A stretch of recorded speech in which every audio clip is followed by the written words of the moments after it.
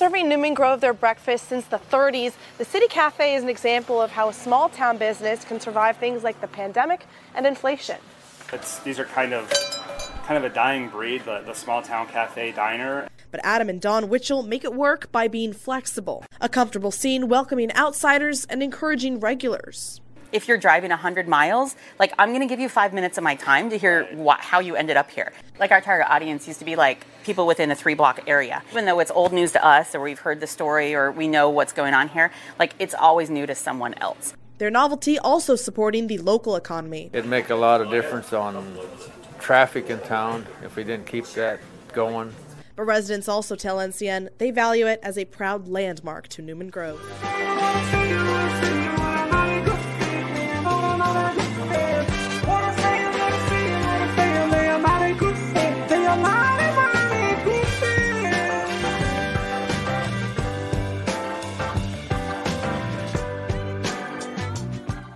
Welcome to the Fan Forum, the show where we learn about Husker Nation one fan at a time by asking him the same 4 questions. Tonight we have Adam Witchell from the Newman Grove City Café. Welcome to the Fan Forum, Adam. Thank you very much. Pumped to be here. Yeah, no, we're pumped to have you here. And as it said here on the cover, keeping the proud tradition of a small town cafe alive within Newman Grove, Nebraska, and that little video intro there. Kind of spoke to that. We're going to get your history and what you and your wife Dawn did to bring back that cafe after it had closed for a while. But before we get to that, let me get to our sponsors here, and then we're going to get into the forum. Redcasters, Fanformers, we have Alumni Hall here, 2 Lincoln locations, downtown 1120 P Street, South Point Pavilions, next to Barnes & Noble. Pipeline Jerky. Go to pipeline-jerky.com. Use Redcast as a code, and you get 10% off. Smack and Smooch, custom shirts, specialty items. Find them on Facebook and Twitter at Smack and Smooch. Get yourself shirts and koozies. They do custom orders. And last but not least, Hail Varsity. Go to hailvarsity.com/subscribe. Use the promo code Redcast. Get 10% off your annual subscription. Adam, welcome to the forum here. This is a lot of... This is a lot of fun here. We do the same 4 questions for every single person that's on it here. Why are you a Husker fan? What is your favorite Husker fan memory? Who are your all-time favorite Huskers? And how do you think the Huskers will do next year? But before we get to that, let's just talk for a second. It's Christmas season here. I'm guessing you guys have been pretty busy and everything. I'm seeing some things with pies going, pies and cookies and stuff being sent down to Omaha. Tell us a little bit about the business and how's that going and everything going on here with the Christmas season for you. Well, the City Cafe is kind of a small mom and pop place on Main Street, Newman Grove. We ended up coming across it on, of all places, Craigslist.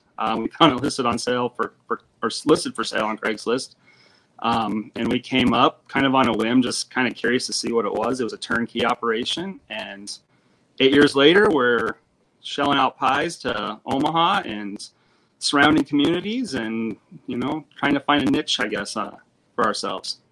Well, and I love the fact that you guys are, in small town Nebraska, but you are both from Omaha. So you're from the largest metro in the area, but you wanted to leave the metro to go to a small town, find a place, and you found that home there in Newman Grove.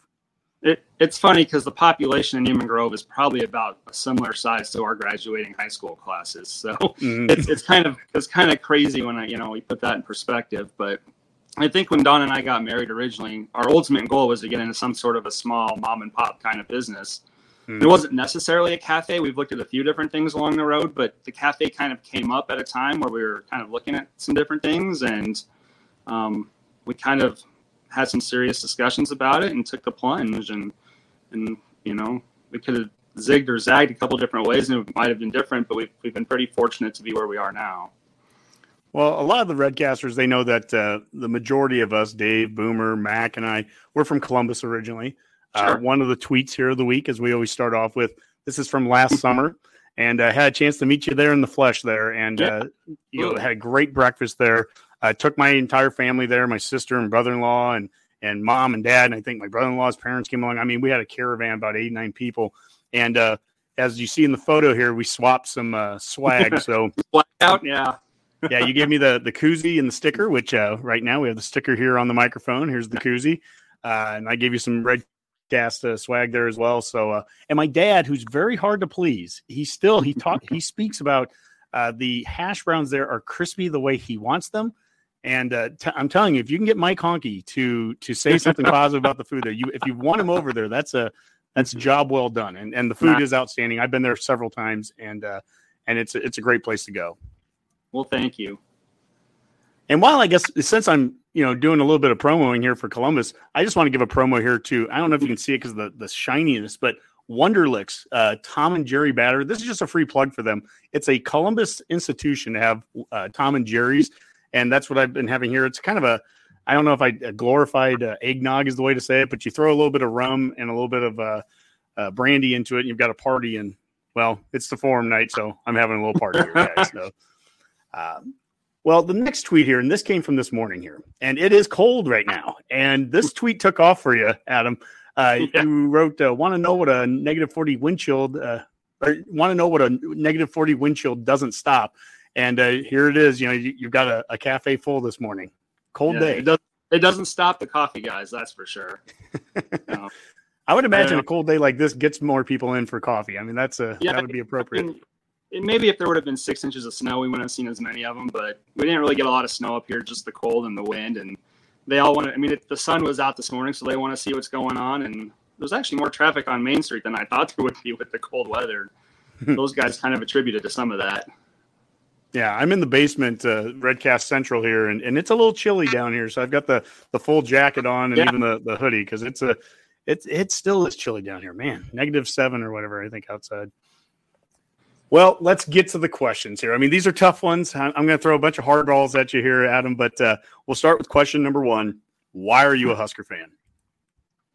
It's funny because I grew up as a younger kid. We didn't really have a sports family. My mom wasn't into sports. My brother wasn't. My dad was kind of a casual Husker fan. As a little kid, I kind of remember maybe like the Oklahoma game being on or something like that, but it wasn't like a religious thing every Saturday where the radio was on or the TV was on.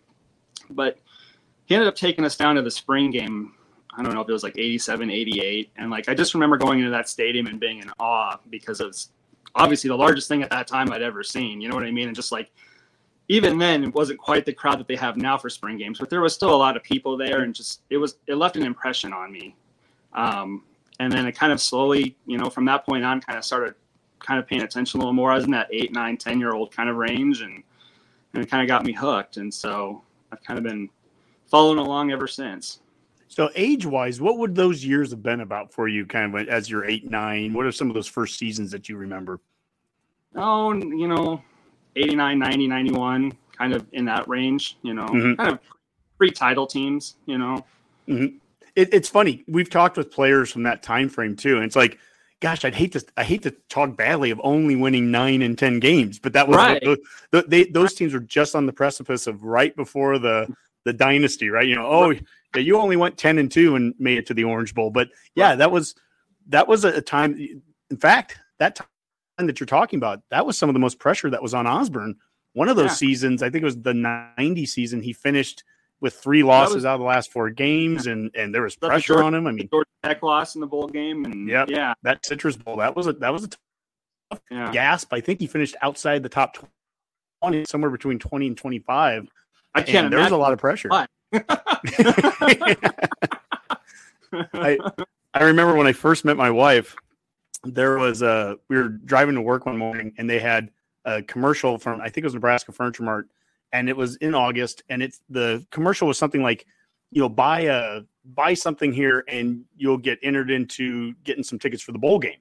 And right. Kathy asked me, she goes like, well, what if Nebraska doesn't make a bowl game? And I'm like, what? What do you mean Nebraska doesn't make a bowl game? That's not possible. Come on. I've lived my entire life. I mean, we not only do we make bowl games, we make New Year's bowl games every single time. Yeah. So it wasn't. We're not playing December 17th. We're playing on like the 31st or the 1st. Yeah. Yeah. I mean, give me a break. And then, and actually, that would have been 2003 that happened. So the next year we didn't make a bowl game because that was the first year of Callahan. So there's some crazy things there. But you mentioned going to the stadium. Here's another tweet here. And this was from Fan Day this year, back in August. And there you are. I found you. One of the photos there from. There's a couple kids right next to me there that are getting autographs. I'm not hanging out by myself there, but yeah, they started doing Fan Day. I don't know, 10-ish years ago, and kind of on a whim, I took my oldest at the time, who was probably 4 or 5. We had like an afternoon together off, and I'm like, let's go down and do this. It's free. We can walk around the stadium, kind of flashing back to my first time, for the spring game. And we've kind of made that like an annual thing now. And now that, she has a little sister, I take both of them, and we take a little football, and we'll kind of find a spot somewhere on the field to play catch a little bit. We'll walk up and down, East Stadium or West Stadium or, North Stadium, and roam around. We'll usually find probably the shortest line that we can get in to get autographs, because they don't really care. It's just the experience, and we have a blast. And somehow we'll tie in going to the dairy store for ice cream or Ivana cone or something. Sweetens the deal for them. Well, and that's the thing. We had talked a little bit before we started on the show tonight, and just like any Husker fan, say the last few years have been rough on the field, but Husker football and Husker athletics in general, it's more than just wins and losses. It's those shared memories that you have of whatever your traditions are. My dad used to take us to a Tasties at 48th and Holdridge, and get a big old bucket of onion chips to drive home. Actually, we did 2 buckets, one for the kids in the back, and Dad would eat a bucket by himself. Right. And onion chips could cause problems halfway on the ride home, by the way. But that's a side story. But those are memories of coming to Lincoln and going to games and doing things. Absolutely.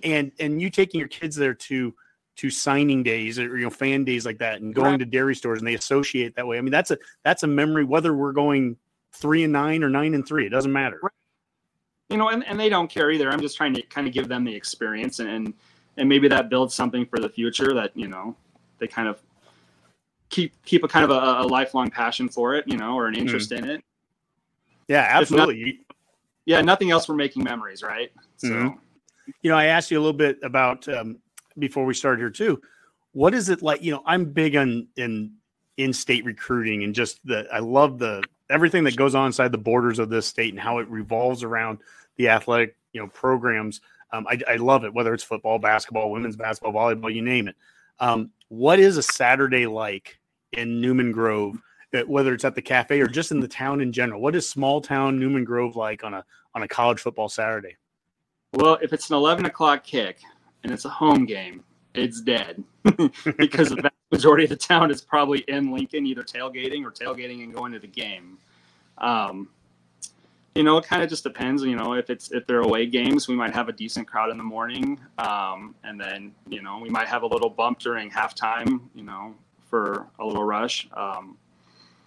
It just kind of depends on home and away and what's going on. So I remember growing up, and you go to a game at Memorial Stadium, you see all the signs, and it would be, Columbusans for Nebraska, and, North Lupins for Nebraska, and, North Platte people for Nebraska, and everything. And it was that the town shut down. The walk-on program was so big, and that it would almost every town or every county would have some kid, whether scholarship or walk-on, somebody that's on the team, and just that's that connection that it unites and brings people together, whether you're from the Panhandle or the furthest east part of the state. It doesn't matter. And absolutely. Love that. And you've got to experience it in 2 different ways. Again, I think it's kind of cool to experience it from you grew up in Omaha, and now that you're living in Newman Grove, I think you get to see it kind of in 2 different ways. But it's all the same, man. People wearing red and root for the Huskers. If there's one common ground between the rural and urban divide of this state, it's the Huskers. So that's right. Oh, maybe pie. I don't know. and pie. Absolutely. What is your favorite Husker fan memory? Question number 2. Oh, I've got a couple of them. The first one. So my parents split up when I was about 10, and they both remarried. And my dad remarried a gal who was a diehard Husker fan. And they're settled down in Utan, Nebraska now, just west of Omaha, out by Wahoo. And so we would do, weekend visits with Dad, and Husker game days was kind of a big thing. Like, she would have kind of a party there. You know what I mean? We'd have snacks, and it was like a fun thing. And So I remember being out there for the 94 Orange Bowl, the first title team for Osborne. And just like, it was this, I remember being there the year before watching the 93 one, the close, but the missed kick at the end, and like, just kind of like the feel of defeat after that game. And so like, we were pumped up watching that 94 bowl game. And when they won it, it was like when Schlesinger scored twice there, at the end of the fourth quarter there, it was just like, are we dreaming? Is this really happening? Oh my God. And so like, we were just ecstatic over the moon.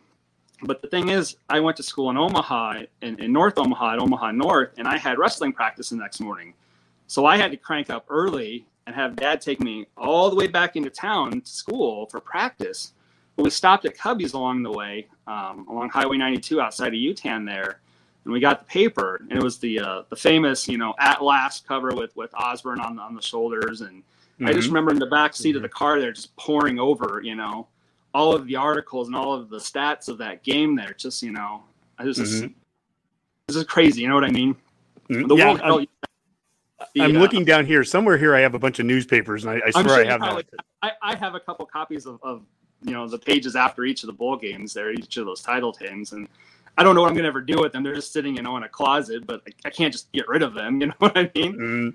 But it just, I don't know. It's just kind of, it's just a vivid memory I have is kind of enjoying it with them, and then kind of, reading up on it that next day there.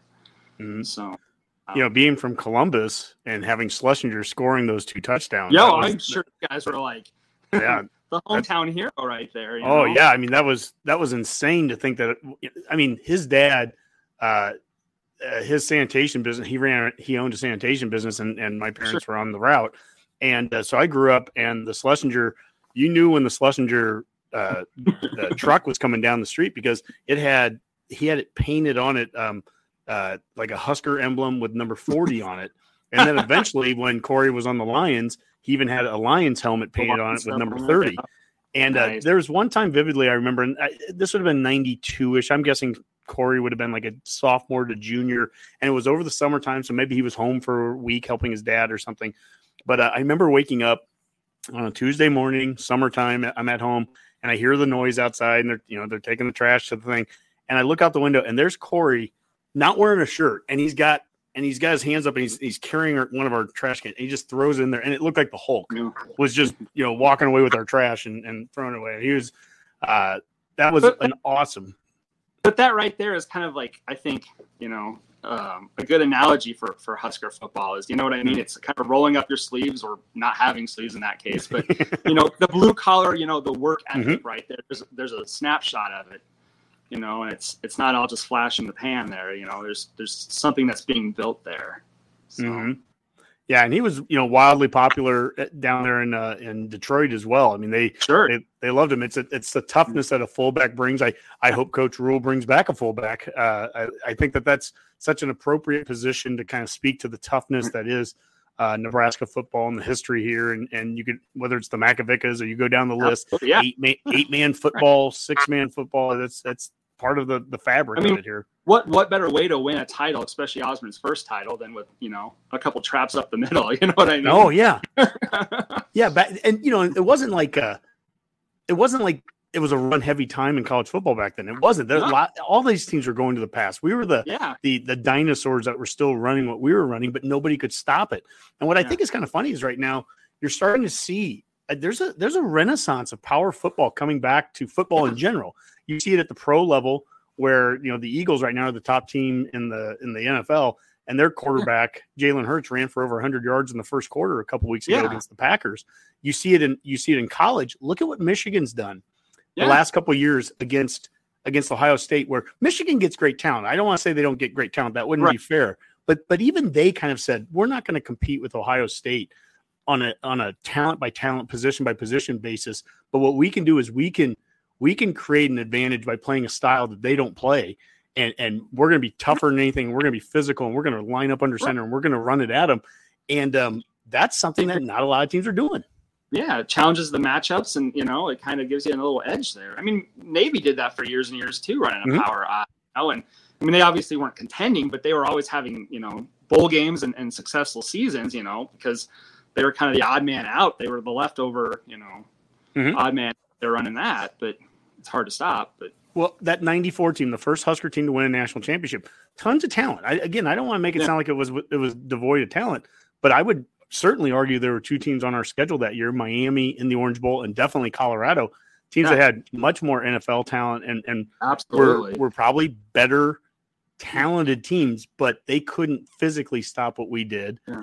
That Colorado team had Salam, right? The Heisman winner. Oh my gosh, they had Salam. I mean? Like, they had Christian Fauria at tight end. They had Westbrook at receiver. They had Cordell Stewart. They had, I think, 8 or 9 guys on the defense that played in the pros. It was crazy.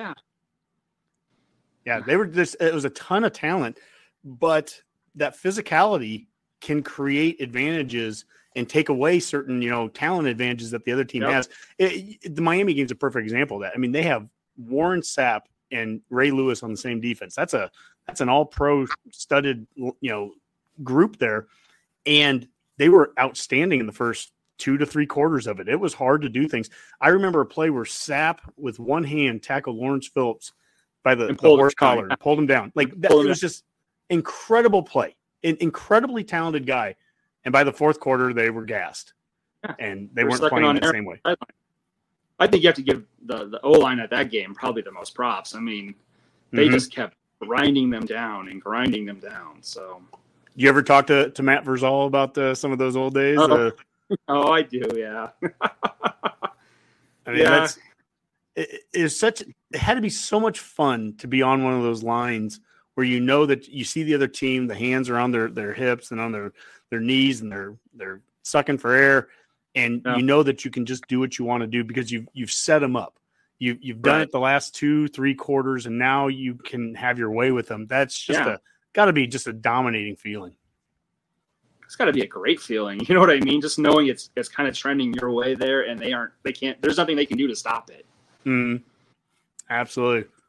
Well, along the way here, I've got a couple photos that I want to show, and this one here, this is kind of takes back to the whole family thing behind what you guys do. Because I think anyone that does a small business and entrepreneurs out there, you realize that it's not just you doing it. It is a family affair, and kids are involved and everything. Tell us a little bit about your family here and everything. And I love the sign here. Hey, all you cool cats, kittens. Thank you. So that was a snapshot. So during COVID, there was kind of a thing. I don't know if this was like a thing across the country or if this was just a local thing, but there was a couple people doing like what they called porch photos. So when we were still supposed to be, 6 feet apart and masked up, they would go around and take pictures of people like on their front porch to kind of like I think it was just supposed to be kind of a glimpse into a moment of a pandemic. I don't know. But so we had a gal come and she did it. She went through town and offered services to take pictures, and she did it free and kind of just shared them with people. And so we did it. So the cool cats and kittens is kind of a thing to the Tiger King there. But that's my wife, Dawn, obviously on the far left. And then Allison's our youngest, and she's in first grade this year. And then Elise is our oldest, and she's a freshman at Newman Grove. And I mean, it really is hands-on. I mean, Dawn and I have spent the last, 4 or 5 nights up here till 11, 12, kind of cranking pies out for the holiday and cookies and whatnot. And, the kids are up here helping, and it's just, it's kind of a family thing. Mm-hmm. Now, Newman Grove, they've consolidated for athletics, right, with Albion, but Newman Grove itself still has a school, correct? Newman Grove still has pre-K through 12, so they still have a school. The graduating class this year, we have a senior that works for us, is 8, but it's slowly trending into some bigger numbers. I know there's a class 5th or 6th grade, I think, has got 16 or 17 kids. Elisa's class is like 13, so it's slowly trending back up, but it's one of those things that we're it was a huge selling point for us when we came up here, was that there was a school in town and they weren't on a bus 15 miles or 20 miles to a different town. And so that was a huge selling point for us. And we're proud to have a school in town. Mm-hmm. Well, I have family from originally from North Loop, Nebraska, which is Valley County near Ord. Yeah. And my mom was one of the first students to go to North Loop, Scotia, back in the 60s. And that was one of the first consolidated schools. Right. Since then, now North Loop, Scotia is consolidated with Greeley and Wallback, a couple other towns. And now that I think it's called like Central Valley. And so that it's in their second iteration of it. But it's what you have to do in some cases, some of those towns. But I think it's so important to continue to have that. And I'll say one thing I hope is a positive long-term outcome that comes out of the pandemic. People realizing that they can work remotely hopefully gives an opportunity for people to maybe move to some of those small towns. And I have an example. My uncle lives in North Loop, and I was asking him this the other week, actually during Thanksgiving, and he mentioned how a young couple that was from Grand Island but was from that area originally, they just moved and bought a house in North Loop. The wife can work remotely, and the husband has to be in North Loop or in Grand Island, I think, like once a week or something like that. But something that's reasonable, and it gives an opportunity for these small towns, and maybe it can breathe some new life into there. And I think that remote side of it is interesting. Absolutely. Yeah, I just in Newman Grove, there's been several other families that have moved in. The folks that run the grocery store across the street from us came from Pleasantdale, which is just outside of Lincoln, and it just, there's opportunities to be had. I suppose it depends on how much you want to get out of your comfort zone or how much of a risk you want to take. But I mean, we stumbled across this, and it was turnkey, and we kind of made the best of it. And we've grown profitable every year we've been here, and we've grown the business. And now we've touched in the Omaha and the Lincoln, the Grand Island communities, besides the Newman Grove, Lindsay, Albion area. So, there's opportunities to be had if you want to take a plunge. Well, and I think something you've done too, you've got some old school in you with some new school. So, I mean, hey, you're an entrepreneur. You bought the small town mom and pop store, but what you've done on social media, that's how obviously, I came in contact with you at first, and you've just done an unbelievable job, Facebook, Twitter, and reaching out. And I can only imagine what that reaches. I think, in fact, I was watching a video of you guys a while back, and I think maybe it was your wife was mentioning that, like, one time you guys posted something on social media, and I think it was some sheriffs or some some police officers were at some convention, and they were in the area, and they saw it, and they came down and all ate at your place because of it. There's several.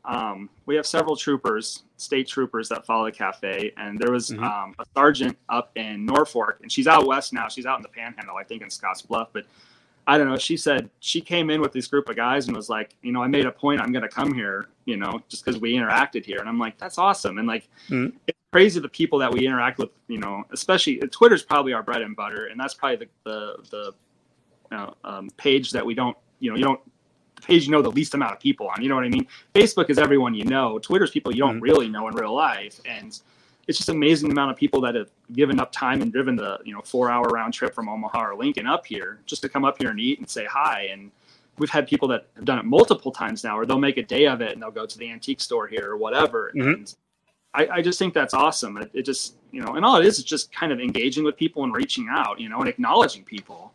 Yeah, my family, one year we love doing like the wineries in the state. Sure. My parents one year did the entire Passport, I think it was, where they hit every single winery in there. Yeah. But one of the things I love about doing that is it takes us to places a lot of times you wouldn't normally go. You're going to some small towns, and you're in areas that you don't always get to. And then along the way, of course, you stop at a restaurant in this town, and you stop at a cute little store over here in this town. And in Newman Grove, when we went there the first time, because we've been there a couple times to your guys' place, but yeah, that little the antique store that was next to it, we stopped there for 30 minutes and ended up buying a bunch of Christmas gifts there. and they love that. Oh my gosh. And my colleague, Carl, coworker of mine, they had a day off, him and his wife, and it was a couple months back, and he was tweeting with you back and forth. Yeah. And he's like, yep, we're coming down on a Thursday. They just took a day off in the middle of the week. And basically the trip was from Lincoln to go to Newman Grove. Now, along the way, they had a couple stops they did in some small towns, but the idea, the concept that I'm leaving Lincoln, Nebraska to drive to Newman Grove just to basically eat and then come back home. I mean, that was kind of cool. And that's something that social media and just being an entrepreneur and going out there and doing what you're doing, it doesn't cost you anything. And we're trying to kind of help, we're a small cog on this main street, but like a huge selling factor for Newman for us was it was a vibrant main street for the size of it. You know what I mean? There weren't empty buildings, or it wasn't desolate. It has a grocery store. It has a bowling alley. It has an antique store. It has a quilting shop. We have a neighbor across the street, catty corner from us, that kind of has like a home decor shop. There's several salons. And like, I thought that was awesome that this Main Street was so active. And I feel like, that kind of is small town America to me. You know what I mean? And like, I feel like you can do it. There's opportunities to be had out there. And if you're engaging with people, they'll come and support you. And we've had a lot of support in the last 8 years. So, yeah. Well, I grew up in Columbus. I always remember as a kid, the thing I remember about Newman Grove, I had never been there as a kid, but I remember that it was right on the border of Madison County and Platte County. In fact, I think that part of the town, or maybe a few people live in Platte on that side, but I'd never been up there. And it wasn't until we came up there the first time to go and see you guys and eat there. And it is a cool little town. And like you said, you can tell those towns that take care of it themselves. They, the lawns are done nicely. The Main Street looked great. And it's a great town. If you haven't, Redcasters, Fanformers, if you haven't been up to Newman Grove, if you haven't been to the City Cafe, definitely take a day out. It is worth it. Monday through Friday, 7 to 2. It is absolutely worth it to get up there for breakfast, for lunch. We've done it multiple times with my family. It's been a lot of fun, and it is a great little town. There's a lot of cool towns around it too. So, I mean, again, if you haven't been to the area too, it's a neat area to get to. All right. Well, let's get to question 3. Who are your all-time favorite Huskers? I don't know that I have a specific person or people in mind. I feel like, every team, every couple of years, there's always, certain players that kind of stick out. I mean, most recently, I think of like Adrian Martinez, 2 a.m., and like JoJo Doman, I just, they kind of personified, that moment in time, those teams, you know what I mean? And like, kids that did it the right way and represented the university well and themselves well. And, go back to Behringer, in the mid 90s there and what he meant to the state. And, I don't know, I just kind of think, in that moment, there's certain people I can think back to a certain year or certain era and kind of think about how they kind of contributed to the team and the university. Yeah. Every time we've made a coaching change, you get some alumni guys that will come back and welcome the new guy. And what's always interesting is once a Husker, you're always a Husker. And so whether you were from the 60s or the 70s or the 80s or the 90s, whether you were in winning programs or non-winning, if you rep the Inn, if you wore it, I mean, you bled out there, you sweated for this program. That always means something. And that we've had great players and guys that have represented this program great, no matter who the coaching staff has been, no matter what the generation was. And there's a lot to be. I know it's tough as fans. I'm not pleasant around losses. I'm not a great. I get mad. I turn Twitter off, right? And so I say that because I'm not trying to make myself being more pious and like, oh yeah, I don't get mad when we lose. No, I get frustrated and I get mad. Right. But at the end of the day, there's been a lot of great players and a lot of great things that have happened in this program, even the last 10 years, even the last 5 years that we've been doing this podcast. Right. Even without winning seasons, there's still positive things that come out of it. And I think Adrian's a great example of that. I kind of thought of him initially. And we've seen, I mean, he's had some injury issues down at K-State. But, early on in the season, he was doing great things down there. He seems to be, I don't know him personally, but he seems to be a great kid that's well-spoken and represents himself and his university, whether it's here or, Nebraska or K-State now. But represents that well. And I have an appreciation for that. You know what I mean? So. In a great family, the second that he was basically leaving for K-State, and by the way, he walked out of this university with a degree from the University of Nebraska. He's an alumni, and but when he left, his dad saw on Twitter. I posted some stuff, and my son is autistic, and I took him to some games, and he's wearing his headphones and all that. Sure. And his dad reached out to me and was just really nice, and he's like, "Hey, would Alex like some 2 a.m. swag?" And just out of the blue, just sent me a whole bunch of stuff. I'm like, that's hard not to root for a kid like that. It's hard not to root for a family like that. Yeah. Great character. Yeah, exactly. And I even mentioned this on our Redcast last night. I think this is another family of great character. Malachi Coleman, who just committed here yesterday. Yeah. His mom tweeted out yesterday. She tweeted out to Deion Sanders and the coaches at Colorado just to thank them for bringing them in, even though they didn't commit there, just to thank them and kind of a public, statement of that. And I'm like, man, that it's the new way of doing something very old school. Hey, if you get a gift at Christmas here, what should you do? Write a thank you note. Thank you note, right? Yeah, and it's a lost art. And when I saw her tweet that out, I was like, gosh, you almost never see that kind of thing. I thought it was so cool. And that's so hopefully, what we're getting is we're getting a great kid, and we're getting just one more great family. And that's Husker football there too. Well, here's the next photo. And this is to show you at work. I mean, this is real work you got to do here. The food doesn't create itself. So, there you are, in the kitchen there making can you tell what you're making there? That looks like a burger of some kind. It's a sriracha burger, I believe. Ooh, the sriracha burger. And I do see a pie next to that. So the pies, that's the big business, right? That's the big business. Never my wildest dreams that I think I'd be cranking out pies for a living. What's the biggest seller of pie for you? In Newman Grove, lemon meringue and cherry are the two biggest. Talking with Vers, it sounds like in Omaha, Toll House, which is like essentially a chocolate chip cookie in a pie shell, or in pie crust, and peanut butter are the popular ones down in Omaha. But yeah, sometimes it just depends on the day. There's an old fashioned pie called sour cream raisin, which sounds not appealing, but if you try, kind of a warm pie. It feels like a fallish pie. It has like clove and cinnamon and that kind of stuff in it, with a meringue top. But yeah, probably cherry and lemon there. When you took over the cafe, did you keep some of the old recipes that they used to do, or did you kind of start over from scratch? How did that go for you?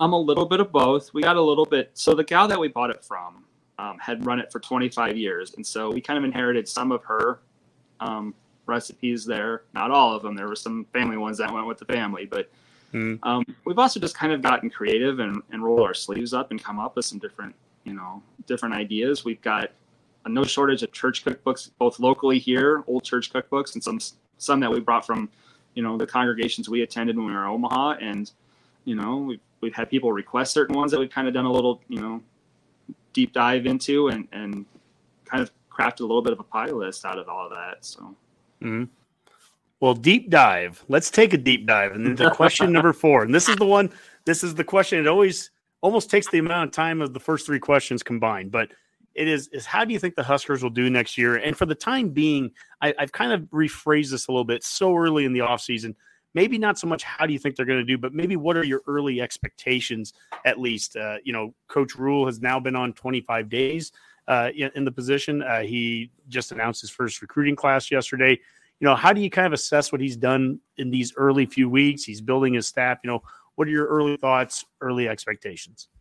National title or bust. I love it. There you go. No, in all honesty, I hope to get them to a bowl game. If we can get some momentum going and get to, some sort of a bowl game, I think that would be a huge step in the right direction. I like 6-6, 7-5, something along that lines. I would like to see them maybe get, the Wisconsin Monkey or some of these, other teams, these Big Ten teams that have had their number since they've joined in the last decade, kind of, get a win from them, in one of those games and kind of shake some of that off. But yeah, I'm hoping for a bowl game, if nothing else, something to look forward to after Thanksgiving, Yeah. How good of a feeling was that Iowa win and getting that monkey off the back, 7 straight losses? It was great. It was, especially Iowa, Well, yeah, Iowa, Wisconsin, it just, for some reason, those two teams, just seem to have had their number. And it was great to kind of at least cap off that season with that win. I've mentioned I grew up in Columbus and I've lived in Lincoln. I've never lived in Omaha. Now, when we joined the Big Ten, there was a lot of, you could tell there was friction between like Omaha and Iowa, obviously being right on the border with each other. Growing up there, did you feel differently about Iowa because you're from Omaha, or does that change anything with you there? No, I mean, Iowa's the Big Ten was such a transition. Like we went so many years where Colorado and Oklahoma were like the hated teams, like despised them. And I was always like, yeah, okay, whatever, we'll play you every 20 years, for a series, home and home series. And it really wasn't a thing. And then it just kind of felt forced early on. And it kind of slowly transitioned. It feels kind of like that Colorado game used to be, you know what I mean? Where you just maybe it's the black, gold, black, yellow. I don't know, but it just, it's kind of transitioned to that. And yeah, but early on, it really didn't feel like a rivalry. Maybe it does more so down there now, but. Yeah, I think it took losing 7. We all hate Iowa, so. Yeah, I mean, for a number of Husker fans early on in it, it was, I know for the first few years, they're beneath us. We are a big blue blood, and they haven't won as many as us. And so, there were fans that thought that that's not a rivalry because of that. Right. And it took 7 straight losses and a humbling. Yeah. And when we beat them, some of them bad losses. I mean, it wasn't like everything was close. I mean, there was a 56-14 game not too many years ago, and that stings a little more than we lost in the last second field goal or something. Yeah, the bloodbath that Mark Banker talked about. That their practices must be a bloodbath because they were just so much more physical. Frost, lost by a combined 19 points in 4 years to them. Yeah. So there was maddening close losses under Frost, but they're losses nonetheless. Right. I think what was interesting with Colorado and Oklahoma was I don't think I realized, because it had been so long, it had been 7-8 years since we had been in the Big 12. And we never really we just don't have that close rival yet because we don't have the history built up. And when we went and played Colorado in 19 and we were there in Boulder, I went to Norman 2 years ago, for the Oklahoma game, and it took no time. It was instantly back. I was like, oh my gosh, that feeling of I hate these guys, or we've got to beat these guys. This is our longtime rival, and we will never have that in some regards in the Big Ten just because we don't have the history of it. Right. But you see that with an Iowa or Minnesota or Wisconsin. They have that with each other because they've played each other 100 times. They're trading pigs back and forth and whatever trophies. So they all have trophies for it. So and by the way, the coolest trophy, I still think, is Nebraska and Minnesota, that $5 bits of broken chair, and how that just came out of so organically out of nothing. I mean, it was a Twitter spat between a gopher and a fake Bo Pelini, and what's come out of that, that's I don't even look at it's not even like I look at Minnesota as some big rival. I just think that's just the coolest thing, and I love the trophy and how it came out of it, and none of it's forced. It didn't feel like it was. That anyone's saying they're a rival. It's just, hey, that game means something there. It seems more authentic than the Heroes Trophy with Iowa. You know what I mean? Yeah, I mean that's when you throw a corporate feel around something and then try to make it something special. A lot of times it loses it. Yeah. Mm-hmm. Well, we're talking about next season, and I think what I'm going to kind of use as my quote or whatever for this off season is I'm going to call it the race to 6. I hate putting ceilings on anything, right? Like we can go 12-0 next year. I'm not saying that, but we can, right? So I'm not going to say we're going to go 6-6. It's the race to 6. Can we get? Maybe it takes 6 weeks to get there, and we're 6-0. Maybe in week 12 against Iowa we're 5-6, and we need to win that game to get to 6 wins. Yeah, whatever it is. I mean, you think of Kansas this year started off 5-1. Under Lance Leipold, and they ended up 6-6. Hey, they made 6. They made it. They made a bowl game. They made it. So I don't care how it is. The race to 6, and hey, if it takes us 8 weeks and we're 6-2, we can reevaluate our expectations. Now let's win 7, 8, or 9, right? But the first goal is let's get to 6, and I do think it's important.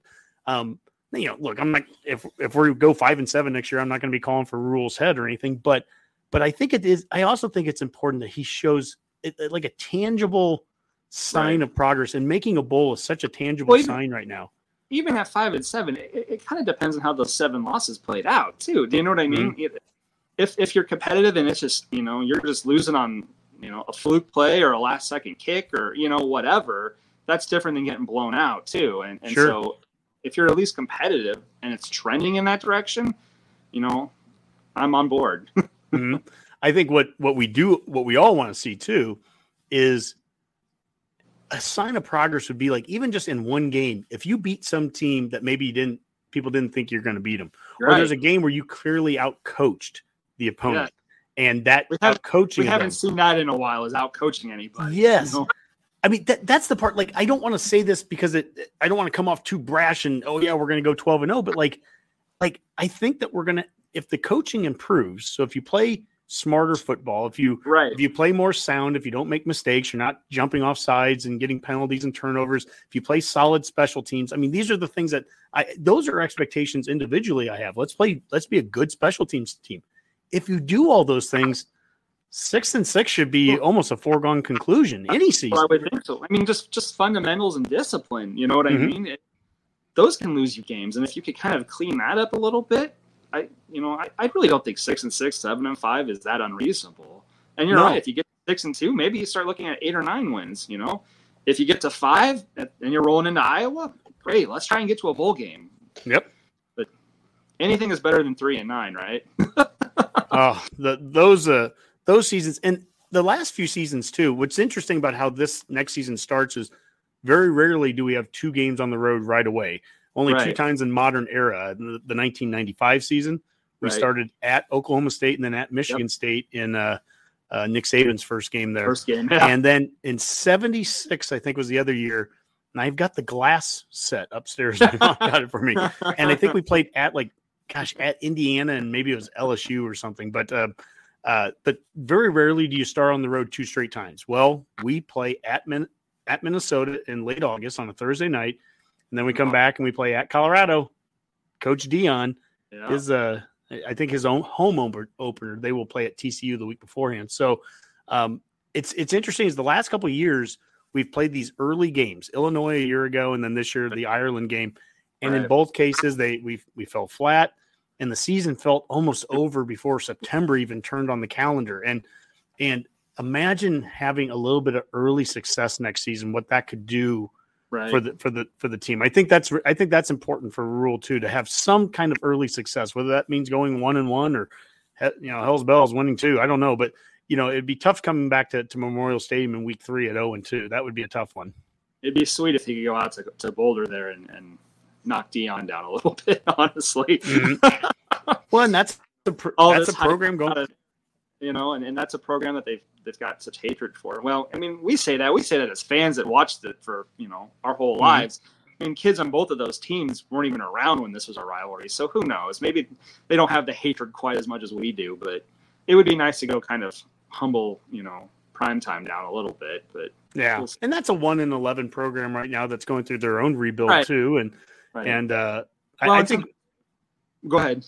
Well, I was going to say Dion to me seems like there's a high risk, high reward with him. I mean, I think a lot of people look at him as it will either flame out, miraculously, terribly or whatever, or he could just blow up. And almost regardless of which way it goes, I think everyone looks at that and goes, he'll be gone in 2 years anyways. If it goes bad, he's gone. If he does great, he's going to move on up. Yeah, he'll go back down to the SEC or one of the schools, but I guess if I'm a Colorado fan, I'll take it if it means that you get this thing turned around from 1 to 11. Give me a little notoriety, and you might turn it around potentially, but. Yeah, but this next season is going to be an interesting one. How it starts off, the 2 away games. I'm interested too, watching yesterday's press conference on the new kids coming in. He also talked about the coaching staff. He talked about the offensive line, keeping Coach Raiola around and some things. And you get the sense, I'm really interested in what this offseason looks like from a physicality standpoint, practice. I'm a big practice guy. I've gone to coaches clinics from all the way from Solich all the way through Frost. So I've seen practices of all these different staffs, and I want to see some green jerseys off the quarterbacks. I want to see some old school stuff going, get under center and line up and hit guys and start to be that physical team. Mark Banker talked about Iowa having bloodbath practices. Yeah. I'd like to see us maybe have a couple of bloodbath practices too. You talk to some of those guys in those title teams, and I know we keep glorifying and going back to the 90s, but I mean, those guys had some bloodbaths in practice too. And I think that's how you build this camaraderie and you build this team up, Mm-hmm. Well, the offensive line back then, the pipeline guys would say the toughest defensive line they went against all season was in practice. And the defensive line guys, the Peters and all those guys would say the toughest offensive line we played against was on Wednesday during the goal line drills. It was your easy day. Saturday was a day off, right? And that it's that mentality. I was asked that by somebody where they were talking about next season and, how good is that offensive lineman going to do? You're going to find out against Minnesota or whatever when he's going against some all Big Ten defensive end. And I'm like, well, if you're waiting until then to find out how they're going to do that, you've already wasted 8 months of off season. Right. I expect in spring practice, I expect, during all this off season that the competition has to be at a premium and the physicality has to be at a premium in practice. You can't wait until August to get it figured out. And if you're truly going to have a competition, especially at a position like quarterback, I don't know how you can do it without ever letting those guys go live. I've mentioned this on the air a number of times, but I was at the coaches clinic in 2005 when Zach Taylor won the starting position away from Joe Daly. And it was a 2-hour, 200-play practice, no green jerseys. Adam Carricker and LaKeven Smith and Stuart Bradley and Jay Moore. Legit guys, yeah. Those guys destroyed Zach Taylor at times. They'd cream him, but he'd get up, he'd get into a huddle, he'd call a play, he'd complete a pass, and he moved the offense in ways that we had struggled the year prior. And over the course of this 2-hour scrimmage, Joe Daly, by the end of it, was standing on the side of the sideline by himself, and you could tell that they had just kind of transferred the position, and we walked away from it. And Zach Taylor wasn't supposed to be that guy. The savior was going to be Harrison Beck, the big 4-star quarterback coming in. This Zach Taylor guy is just some JUCO guy, but man, you could see it. But you never could have figured that out. You never would have learned that if you have green jerseys on them and you're playing. Yeah, if you're playing touch football with the quarterback, you can't learn it. So I hope they have a good competition here. I think we're gonna have some deep rooms there. Hopefully Thompson is healthy enough and is coming back, and I like Jeff Sims coming in from Georgia Tech. I hope that we don't lose a guy like Smothers or Purdy, and let them compete. And there's some athletes in that room. Yeah, absolutely. I mean, there's a lot going on down there with that team that there's some I don't know. It's exciting, to think about what potentially could happen in the next year or two with some of those kids. Yeah, absolutely. I also love the idea of recruiting in state, and this coaching staff made a big point of that. And small town Nebraska. There's a kid here in the next class from Ainsworth that's has an offer from Nebraska. We just went out to Scotts Bluff and got another kid from there. I remember it was at Wyatt, Missouri, I think was Albion. He was a Boone Central kid. Boone Central. They won a title, the Class C title, first year we were up here. So yeah, and he was a good kid too. Mm-hmm. And that's the stuff, you find kids from everywhere. Again, I keep bringing up Columbus, the hometown, but we just had Ernest Hausman, and I mean, I hate losing him, but he's going up to Michigan now, but there's great players all over the state, and so. I like what Rule is already starting to do with trying to build those relationships. And if we can get a coach to really show success, I think a successful sign of this program would be in 8 years, at the end of his 8-year contract, hopefully by then it's already been renewed several times over. But if in 8 years of Coach Rule is our coach, that's a sign of success. So I'm not even throwing out records. I'm just, if we have a coach that's here for 8 years, we need to start to get it. Yeah, something went right. We need that consistency. You think about it. It's been 25 years now since Coach Osborne left, and he was here for 25 years. So for 25 seasons, we had the consistency of him. Every year he had George Darlington on his staff. Milt Tenneper was with him for 24 years. I think McBride was there like 21 years, and Solich. And I mean, the guys had been there with them for, well over a decade. And then the last 25 years, we're now on our 5th head coach and countless coordinators and position coaches. And so the bleeding has to stop somewhere, and you got to start to build some consistency. And hopefully we have the right guy here as the head coach. We all hope that the last guy was. Well, now it's the new guy, and I hope it's this guy, and I hope he's here for many, many years. I hope so too. I mean, we all thought the last guy was the guy, and so the guy has got to be around the corner here, right? It's Well, and that's the thing.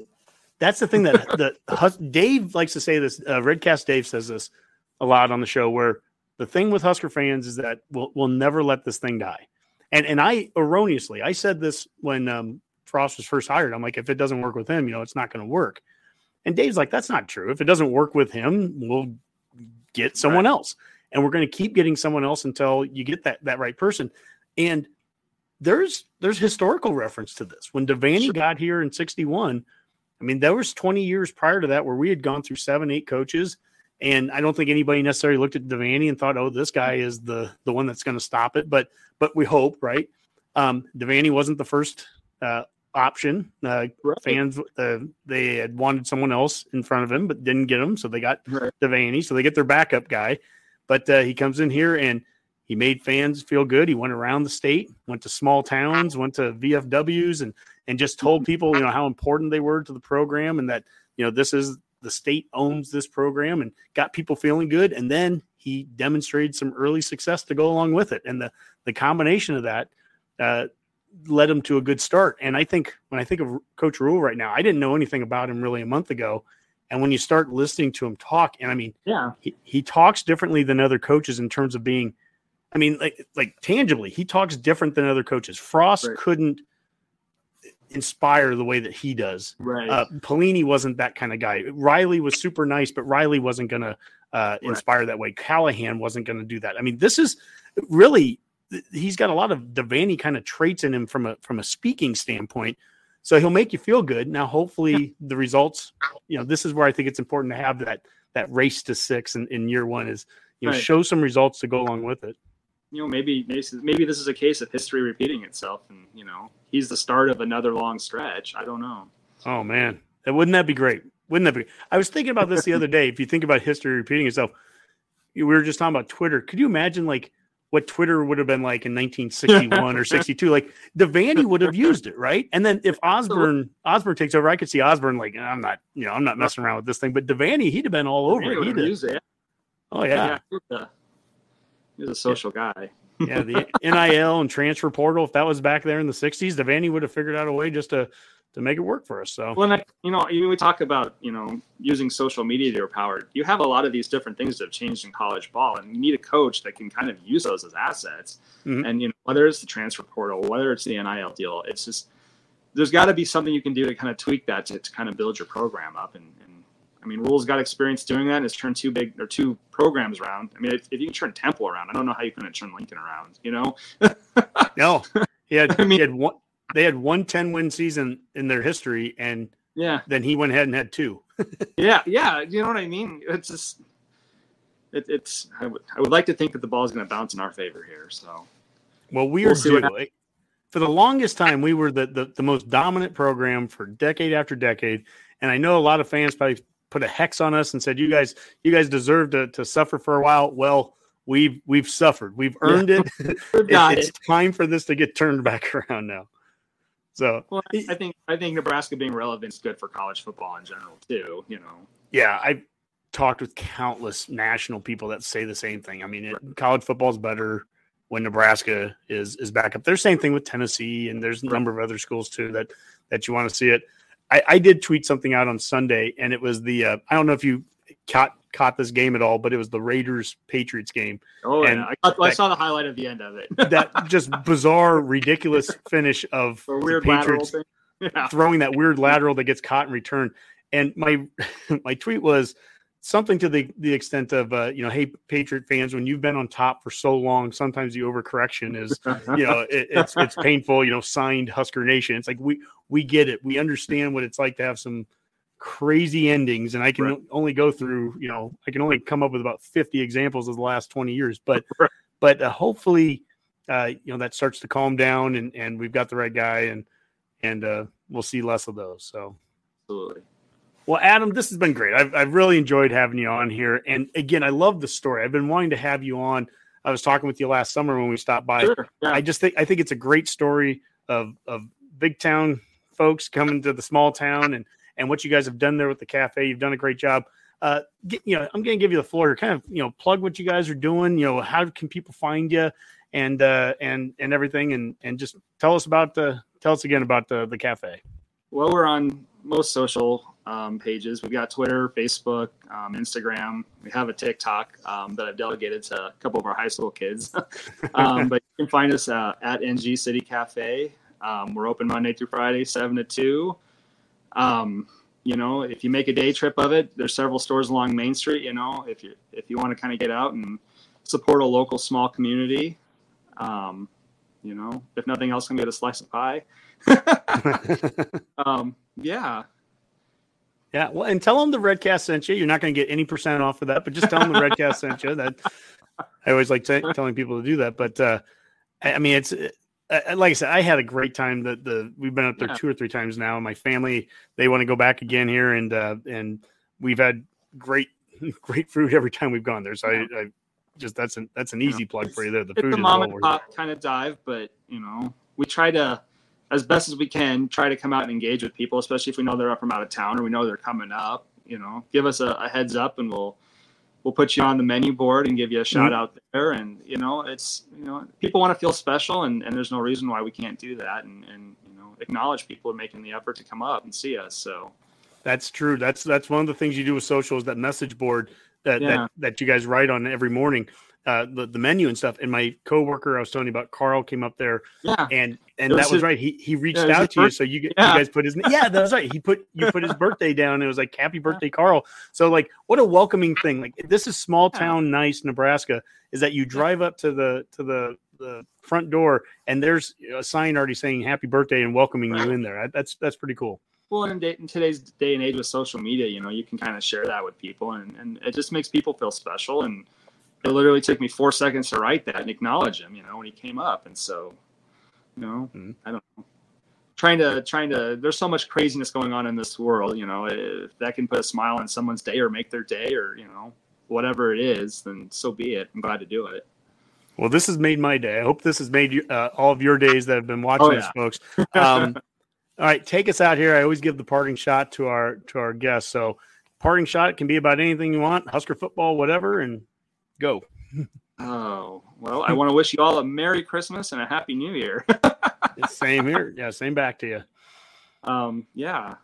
So support local wherever you're at, if you're in Omaha or Lincoln or in a small town or wherever, we really strongly encourage people to support small businesses, and they're kind of the backbone of this country, and I'll leave it at that. Well, thank you. Well, Adam Witchell, his wife, Dawn, Newman Grove City Cafe, Redcasters, Fan Foreigners, go out there. Make sure, it's fun. It's awesome. Go out there, go to the other small towns around it.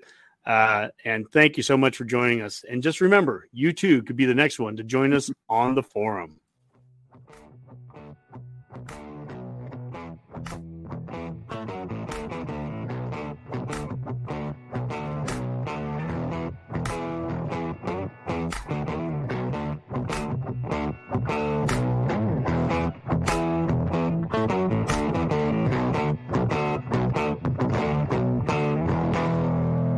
A Herd at Sports Network production.